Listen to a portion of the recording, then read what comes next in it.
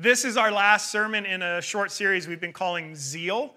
Once again, zeal is great enthusiasm or energy connected to God and walking in His ways. But zeal, as we've been exploring, isn't always too easy to sustain. Even as I've preached through this series, I've felt my own zeal rise and fall in a few 4 weeks. And even over the course of following Jesus, there's seasons where our zeal shines brightly and then simmers down or even fades away altogether. And so my hope in this series has been to find a way for that fire of zeal to burn steadily, to have a sustainable zeal for God. And I think there is a viable way for that to happen, and we'll look at that this morning. But even if we have zeal, even if we have zeal for God, even if we have great enthusiasm and energy for God, sometimes we still need to re-examine our zeal, because you can be zealous for God, but it doesn't mean it is healthy. From time to time, we need to have our zeal reconfigured. Unfortunately, there's a handful of examples of this in the scriptures of people who are zealous for God, apostles and prophets, but they have to look at their zeal and see that even though they were zealous for God, it wasn't healthy and their zeal had to be reconfigured. And so this morning, I want to look at just 2 examples from scripture, a mountain with Elijah and a road with Paul. So let's start with the mountain. We get a glimpse of the life of Elijah in the book of 1 Kings. And in chapter 19 from our reading, the prophet is at Mount Horeb. And to make sense of why he's at this mountain at all, we need a bit of Elijah's backstory. So I'm going to give you a short history of Elijah. Elijah was the exemplar of prophets. He was the prophet of prophets. He was a big deal in Israel's history. And the short account of his life really is quite remarkable. Elijah, he prayed, and there was a drought for 3 years. As he traveled throughout Israel during this drought, God miraculously provided food for his hosts. During that time, Elijah even raised someone from the dead. And that's all impressive. But the story that actually helps us make sense of this passage is Elijah's confrontation with the 450 prophets of Baal.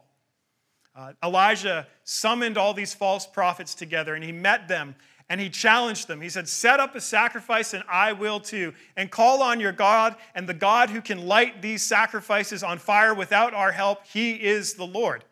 And so the many prophets of Baal, they put on a grand religious show. They're full of zeal, but their God doesn't answer, because their God does not speak, because their God is not real. But then Elijah, he gets water doused all over his sacrifice time and time again till it is so wet there is no humanly possible way this could ever be lit on fire. And then he prays, and the God of his ancestors, the God of gods, the Lord, the one true God, the fire goes ablaze. The sacrifice is consumed. This is what happens immediately before our passage. You see, throughout Elijah's life, he confronted kings who were corrupt, and he confronted false prophets alike. His life was devoted to seeking after the kingdom of God. And all along the way, his life was marked by the miraculous. And yet, as unordinary as his life sounds, as many questions as it raises for us, Elijah remained a very ordinary person. One word explains why we now find him at Mount Horeb: fear.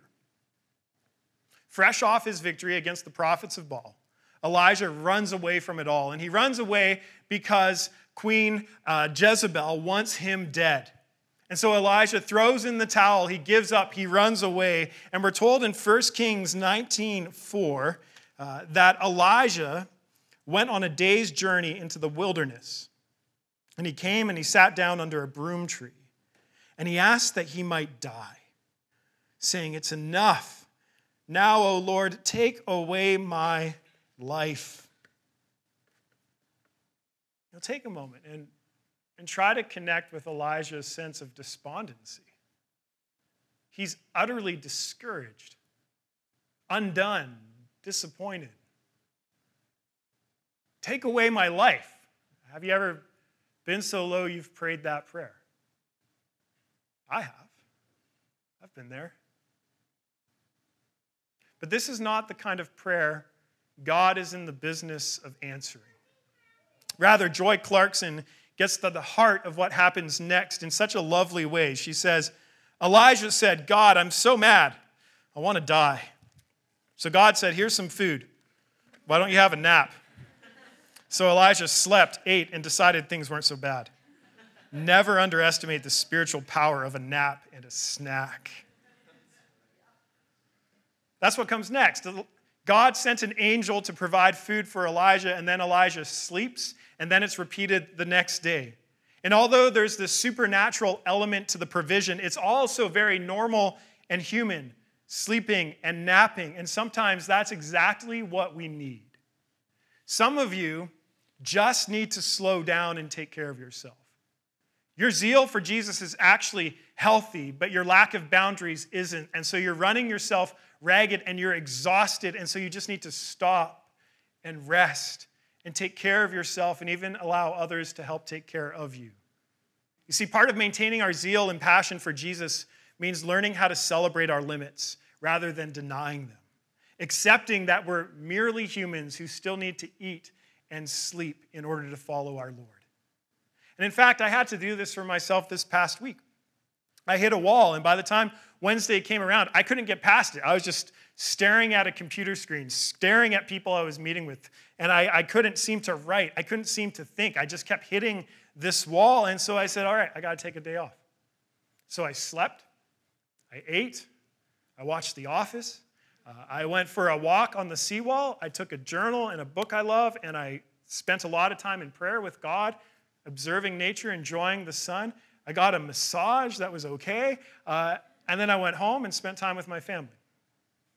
And there was nothing supernatural about it, but these ordinary things replenished my soul. They helped me reconnect with the presence of God. I didn't hear anything profound, but it was enough to bring that rest back into the depths of my being so that by the time I went back to work the next day, I was ready to work well and work hard. You see, for Elijah, a nap and snacks weren't all he needed. It was part of what he needed.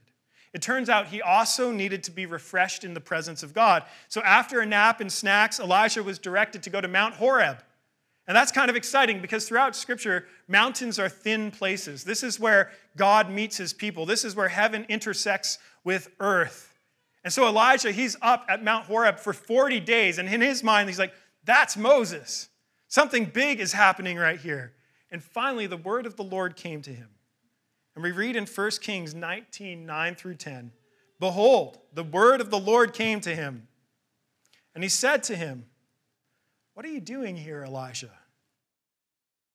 Elijah said, I've been very jealous, or it can actually be translated, I've been very zealous for the Lord, the God of hosts. For the people of Israel have forsaken your covenant, thrown down your altars, killed your prophets with the sword. And I, even I only am left, and they seek my life to take it away. I love the simplicity of God's question. What are you doing here, Elijah? You're not a monk. You're a prophet. You've still got breath in your lungs, which means I still have a message to say through you. What are you doing here? And hopefully you see why we're paying attention to Elijah this morning. Elijah says, I have been very zealous for the Lord, but now I'm all alone, and they're going to kill me. Which adds up to this. I'm here at this mountain because what difference does my zeal for you make? I'm here on this mountain because what difference does my faith make? Have you ever been there? You've been excited about God, learning about the ways of Jesus. You're trying to pursue him with your life, but then life just keeps happening. Day after day, the minutia, the everyday moments happen, and you can't help but think, even in the good times, what difference does this make? Because bills still need to be paid, and your family might still be dysfunctional, and your marriage might still be hard, or your singleness might still be painful, and the loneliness hasn't changed. You see, in church culture, we can talk a big deal about the kingdom, but at times it can feel far away from our everyday lives. And I can't tell you how many times my own zeal for Jesus has led to profound disappointment and even discouragement. I deeply long to see people transformed by the gospel, encountering his presence. And I planted this church with my wife because I have zeal to see people come to know Jesus. And when it happens, I celebrate, but it happens rarely, and it actually happens very, very slowly in this post-Christian context. And I long to see transformation in our lives, in my life and in your life. But if we're honest, it's hard to measure, isn't it? Because we say, oh, we want to become more like Jesus. We want to be formed in Christ-likeness. But then we look at our lives and we say, what progress am I actually making? I feel a lot like I did a year ago or several years ago. Paul says we're changed degree by degree, but that might be a little too generous. On my bad days, I can sit down like Elijah and say to God, I've been zealous for you. But what difference does it make? I thought I'd be further along. I thought things would be different. I thought your kingdom is supposed to come on earth as it is in heaven. What difference does it make? Have you ever had any of these thoughts? Any of these frustrations? Any of these disappointments? Zeal does not protect us from profound disappointment, and it does not insulate us from difficulties. In fact, I'd go as far as to say if you have zeal for God's kingdom, you will most certainly experience disappointment. Because if we're zealous for God's kingdom and ways to happen in our midst, our zeal has to endure living in a world that is not zealous for God and his ways. The cultural commentator Mark Sayers says, in this post-Christian age, everybody wants the kingdom without the king. Everybody's excited for justice and goodness and kindness and faithfulness, and society looks pretty good. It feels a lot like what we think the kingdom's supposed to be like, and yet it's in complete opposition to the kingdom because they don't want the king. And it's hard to maintain a zeal for God and his ways when the world around us feels good enough without him. And it hurts over time. You see, Elijah, he's been zealous for God and his kingdom. He wants to see Israel restored. He's been a faithful prophet who's calling corrupt kings to repentance. He's calling the people of God to return to God with repentance and faithfulness. But nothing has changed. Nothing's gotten better. The kingdom still hasn't come. Corruption still reigns. False worship is still happening all over the land. The world is still broken, and Elijah feels like he's the only one who even cares. What difference does my zeal for you make, Lord? And then it happens. Usually when God draws someone to a mountain, it's not just for their own sake. He's going to do something big in the world. But then God shows up for Elijah in a very personal way. We're told in verses 11 and 12, behold. It's just a great word, isn't it? Behold. The Lord passed by, and a great and strong wind tore the mountains and broke in pieces the rocks before the Lord. But the Lord was not in the wind. And after the wind, an earthquake, but the Lord was not in the earthquake. And after the earthquake, a fire, but the Lord was not in the fire. And after the fire, the sound of a low whisper. I think if we're honest, this is the sort of experience many of us want. Maybe not this precise one, but we want God to act in a dramatic and observable way, and we believe that's going to help our faith. But think about how many miracles Elijah has seen firsthand up until this point. And here he is on the mountain completely discouraged. And now the miraculous is happening around him again, but it turns out that's not what he needs. Great and strong wind breaks the mountain around Elijah, but the Lord wasn't in the wind. The earth quaked, but the Lord wasn't in the earthquake. A fire erupts, which would be very reminiscent of this challenge he just had with the prophets of Baal. The fire. The victory, but the Lord was not in the fire. No, the Lord was a low whisper. The Hebrew is literally a thin silence. You know when you pray and you stop speaking and you sit with God because you don't know what to say and you're waiting for God to speak and all you hear is silence. A thin silence that permeates all of creation The Lord was in that low whisper, a thin silence. Then God asks Elijah the same question. He won't let it go. What are you doing here, Elijah? And then Elijah gives the exact same response. I've been zealous for you. I'm all alone. It's all worthless. So what changed in this interaction? What actually happened? You see, sometimes our zeal, it brings us to this point of despair. We yearn for God, and yet we get profoundly disappointed or frustrated because our faith doesn't seem to make the difference we think it should. But if our zeal brings us to despair, perhaps it's a sign that our zeal needs to be examined and reconfigured. Elijah has said, I have been zealous for God. But what did his zeal do? His zeal drove him to run away from God and desire death. Zeal for God that drives you away from God needs to be examined and reconfigured. It's contradictory. You see, Elijah was zealous for the kingdom of God. That's undeniable when you look at his life. But perhaps, slowly over time, as these things often build, Elijah lost sight of the fact that God actually cares.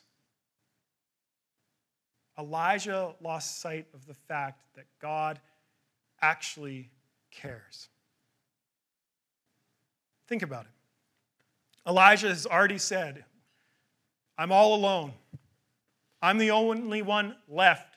I may as well die. That does not sound like someone who thinks God cares, let alone cares about him. And the whisper, the thin silence, is meant to undo this false story for Elijah. You see, in that moment, Elijah discovered how the whisper of God is stronger than the wind and the earthquake and the fire. And he needed to be reminded that the God who is with him and the God who is for him is greater than the threat of all his enemies, even the murderous queen Jezebel.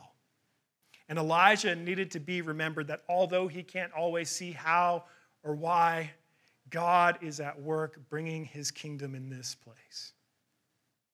And in fact, God tells Elijah, you're not alone. There's 7,000 people who have not compromised to the temples of Baal. But most of all, Elijah needed to be reminded that God cares for him, for Elijah. And I'm sure as Elijah heard that thin silence, he saw how his zeal was out of whack, how it had led him away from God rather than toward God, and it needed to be reconfigured. You see, it's good to be zealous for God's kingdom and his ways, but that is not enough. You see, on the mountain, Elijah was reminded just how close God is to him and just how much God cares for his beloved prophet. And it's only this intimate experience of God's presence that can sustain zeal for his kingdom. If you lose zeal for the presence of God, your zeal for his kingdom will ultimately crush you because you want the kingdom without the king. And so I want to ask, have you ever heard this whisper of God? Have you ever had those moments where you feel God in the thin silence, where you know he's close, at hand, and even cares for you? Having joined Elijah at the mountain with this whisper, I now want to turn to our second example, a road with the Apostle Paul. See, if Elijah was the prophet of prophets, Paul was the rising star of ancient Judaism. Prior to his life as an apostle, Paul was a devout Pharisee. This was one of the most extreme and strict expressions of ancient Judaism. And he trained under a famous rabbi. He had all the right credentials. By all appearances, Paul was religious and holy. And in Galatians, he reflects upon his life prior to encountering Christ. And he says this in Galatians 1:14, I was extremely zealous for the traditions of my fathers.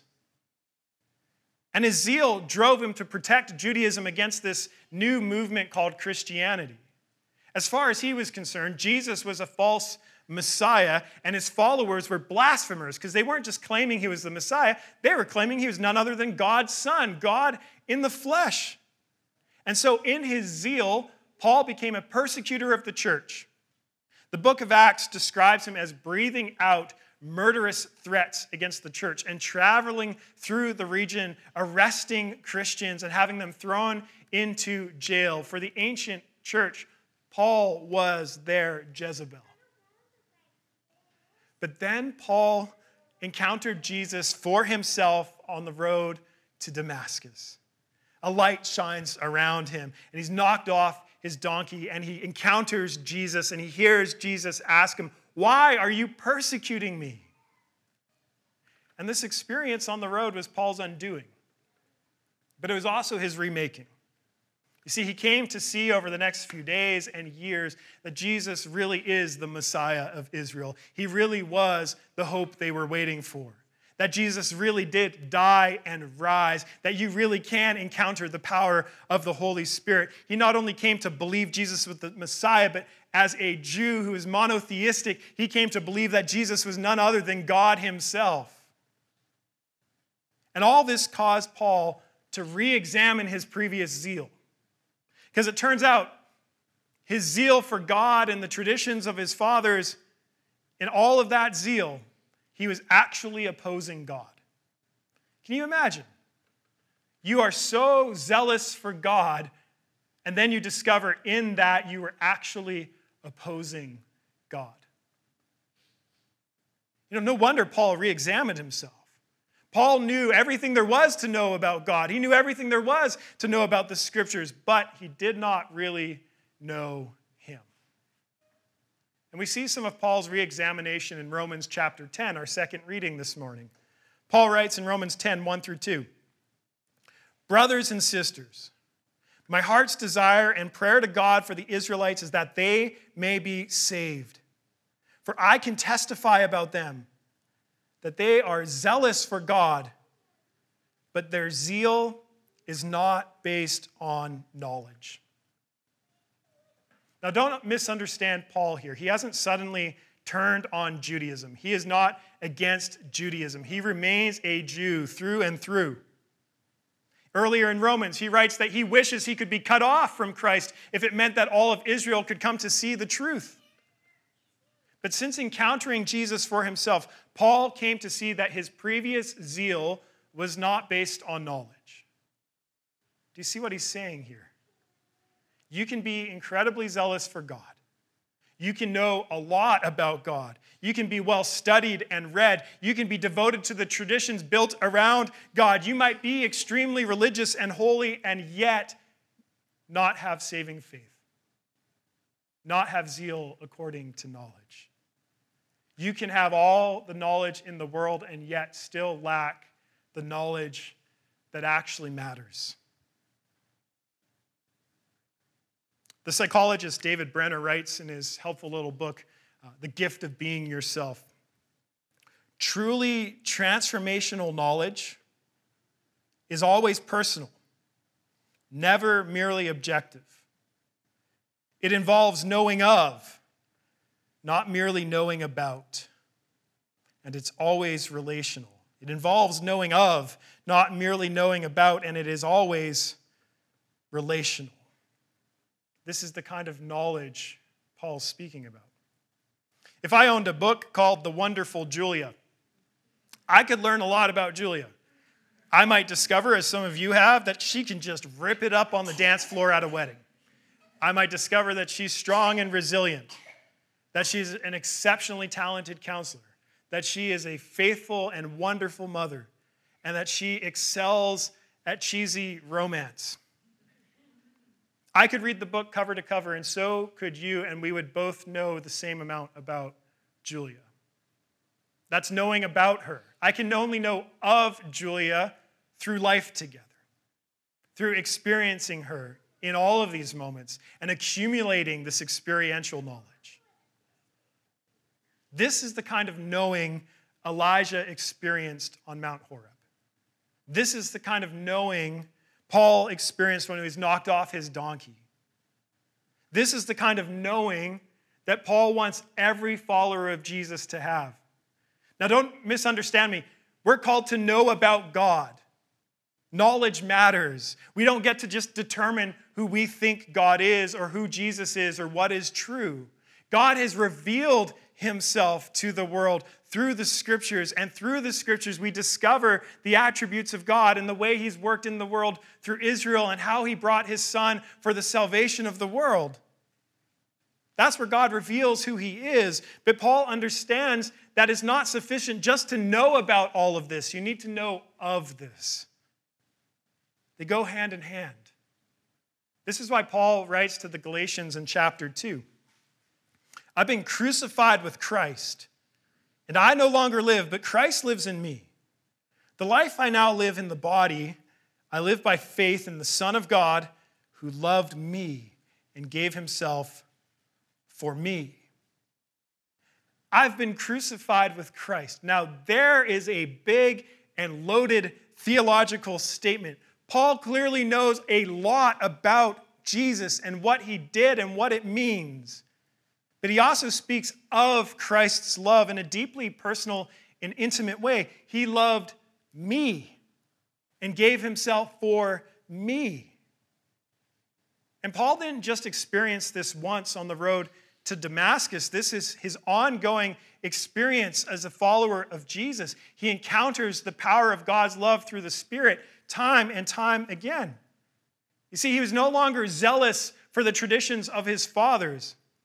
He became extremely zealous for the Lord who loved me and gave himself for me.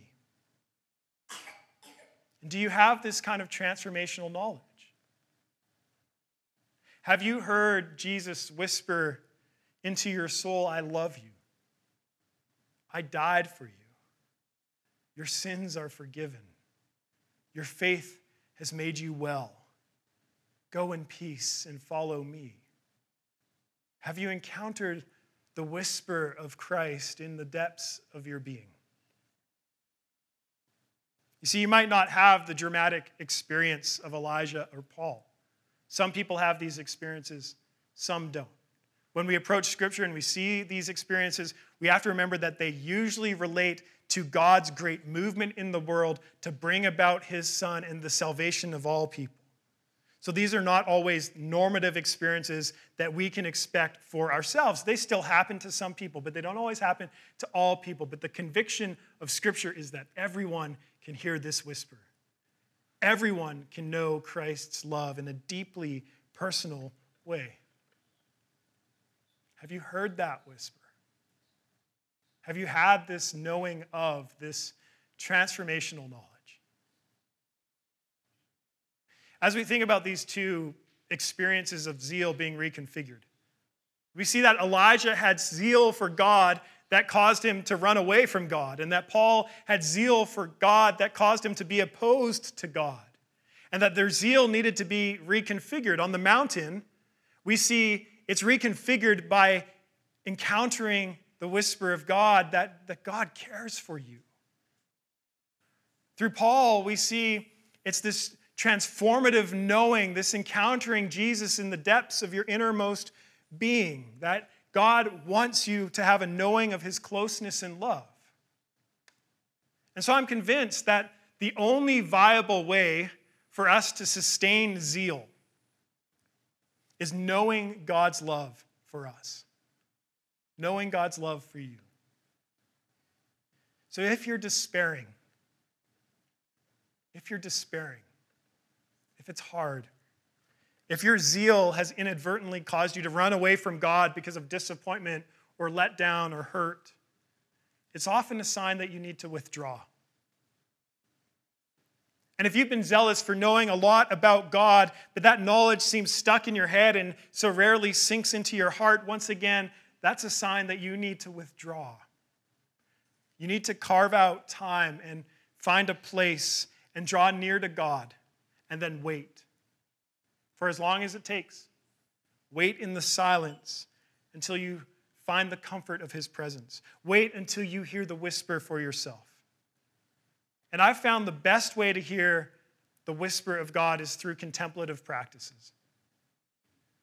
I don't just want our community to read Scripture and know a lot about Scripture. That's important.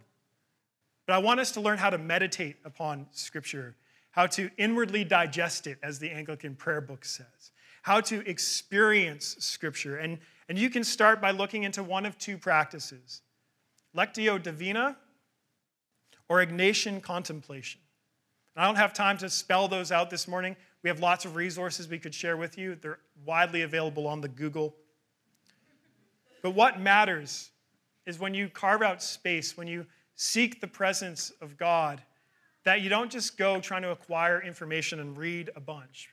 That you take a piece of Scripture and you dwell with it, and you dwell with the truth, and you ask the Holy Spirit to comfort you and to care for you and to show you His love. Some of you might need to just draw away for an afternoon. Some of you might need to draw away from a week. I remember a person in our community drew away for 8 days of solitude and silence because she just needed to hear this for herself. And I've seen God speak to His people time and time again through solitude. So as we conclude this series on zeal, if you forget everything I said, the one thing I want you to remember is this: zeal follows love. So if your zeal is weak or waning, don't pursue zeal. That's a dead end. Pursue Christ's love for you, and zeal will